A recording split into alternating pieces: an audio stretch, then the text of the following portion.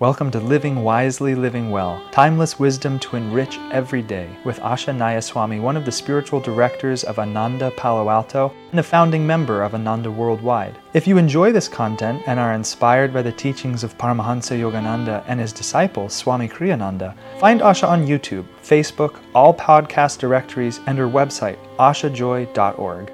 Living Wisely, Living Well, February 6th. Your body is a temple more truly than any edifice built by hands. Enter therein daily. Move in solemn procession up the aisle of the spine to God's high altar in the forehead, the seat of superconscious ecstasy. Worship God at that altar in the spiritual eye. Well, Swamiji is giving us a completely different kind of advice here. He's really not talking about anything superficial. He's talking about the secret key that actually makes everything else work. It's just as simple as that. And what makes everything else work is our conscious awareness of our relationship with the greater reality.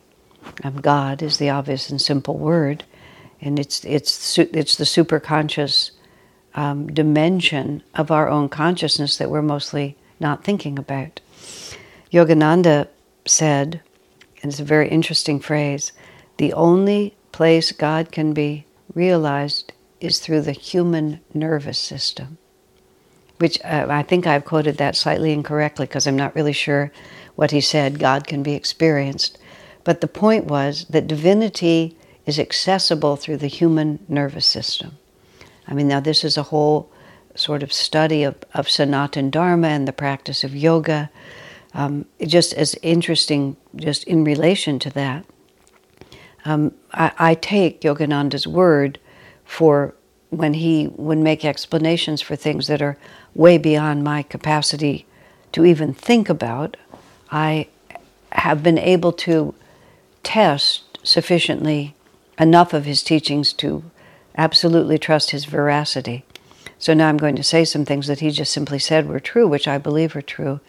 The question people often ask is, what makes human beings more important than whales or dolphins or antelopes or giraffes or anything like that? And that question is often a very good question.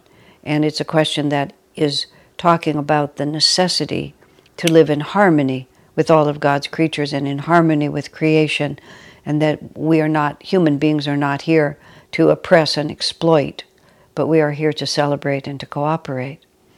At the same time, Master said that the human body is a special creation.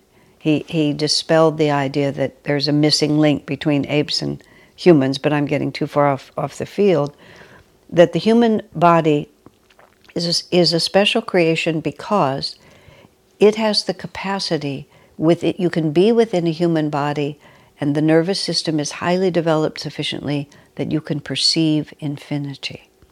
And this is what sets the human body apart from all the other animals.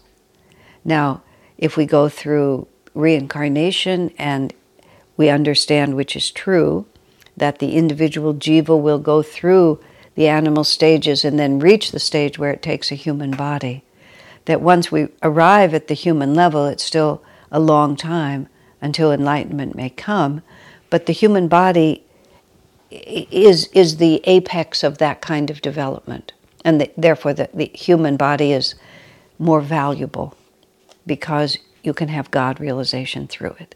Now there are exceptions. In Ramana Maharshi's ashram in India, there is a temple to a cow who is fully enlightened, and a crow who is fully enlightened. So these things can happen. And another of our gurus, Lahiri Mahashaya, was, quote, working on a technique for animals to be able to become enlightened. But the point here is, and this is what Swami's talking about, so this is not a light statement. Swamiji is not saying this like, this is a sentimental idea, or this is a poetic idea. We live, the human body is a temple, respect it like a temple. He means literally, the human body is the most powerful temple, more powerful than any temple in the world, because when we use it properly And of course, most people don't use it properly. Most people live through the senses outward.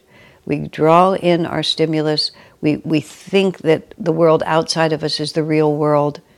But the yogi, and a yogi is one who uses a systematic practice in order to attain superconscious enlightenment. And the yogi understands that we have to reverse the focus. And that's what the practice of meditation is. When you meditate, you shut your eyes, you shut your mouth. Often you put something over your ears. If you're going to use the sense of smell, sometimes they'll burn incense. So it'll be a God-reminding fragrance. We cut off all of the external involvement, and we try to find out, who am I? Who am I independent of the material world that I live in? What is my enduring reality? And it's that very simple question, which I believe I've mentioned before. Who am I, really? And the practice of yoga explains to us about the chakras, which are the spiritual centers that are not physical. They're astral vortices of energy.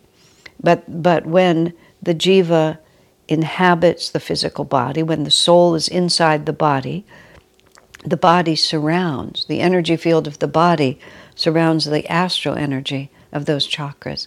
I've had the experience, and perhaps some of you have also, of being present on more than one occasion when the soul separated from the body and does not return. In other words, death. And it's a very holy, it's a very sacred, it's an extraordinary moment. And there's so many parts of it that are so beyond ordinary comprehension. Because as long as the person, the soul is there, the body will keep breathing. And then there will just be a moment. It's literally from one moment to the next. And when the baby is born, the baby inhales. And at a birth, I've also been present at births, although I've never given birth myself.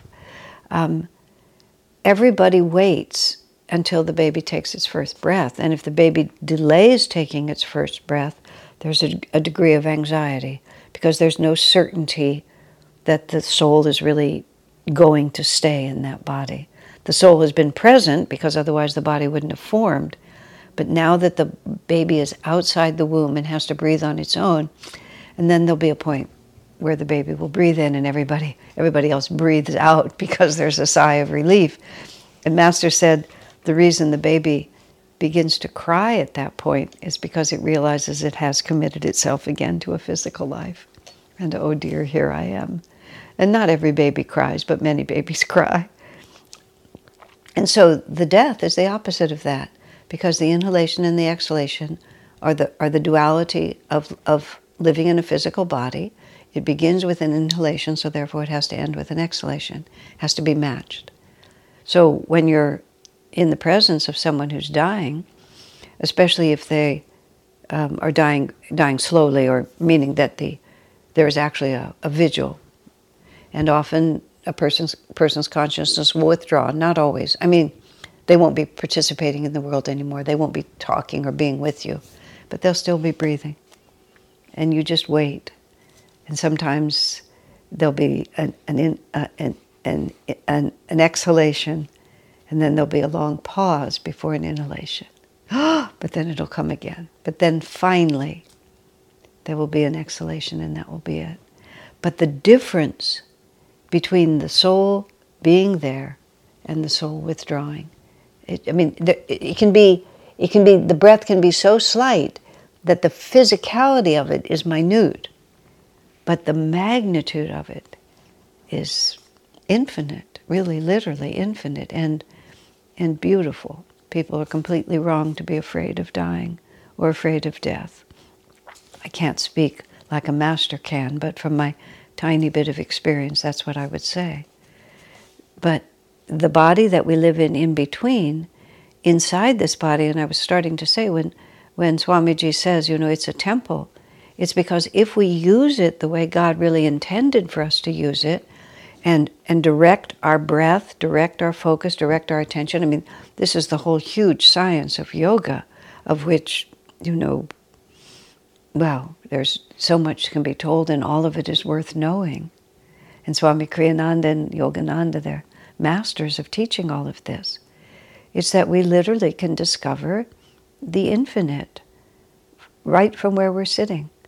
It's a portable paradise, Master calls it, the divine temple within. And think about that. Just think about what that means for our existence and our experience of existence.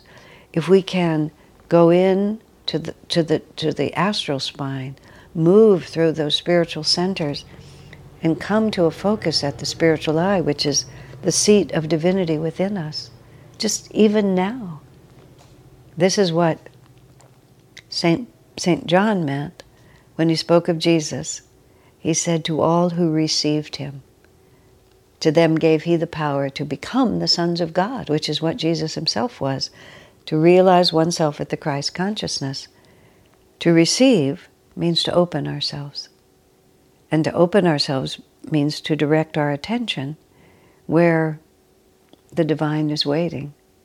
And this is the only reason we were born. This is the only purpose of life. All of our external experiences are there to inspire us to go into the true temple and to find God within. Seek ye first the kingdom of God. And where is the kingdom of God? Not lo here and lo there, as Jesus said. The kingdom of God is within. Your body is a temple more truly than any edifice built by hands. Enter therein daily. Move in solemn procession up the aisle of the spine to God's high altar in the forehead, the seat of superconscious ecstasy.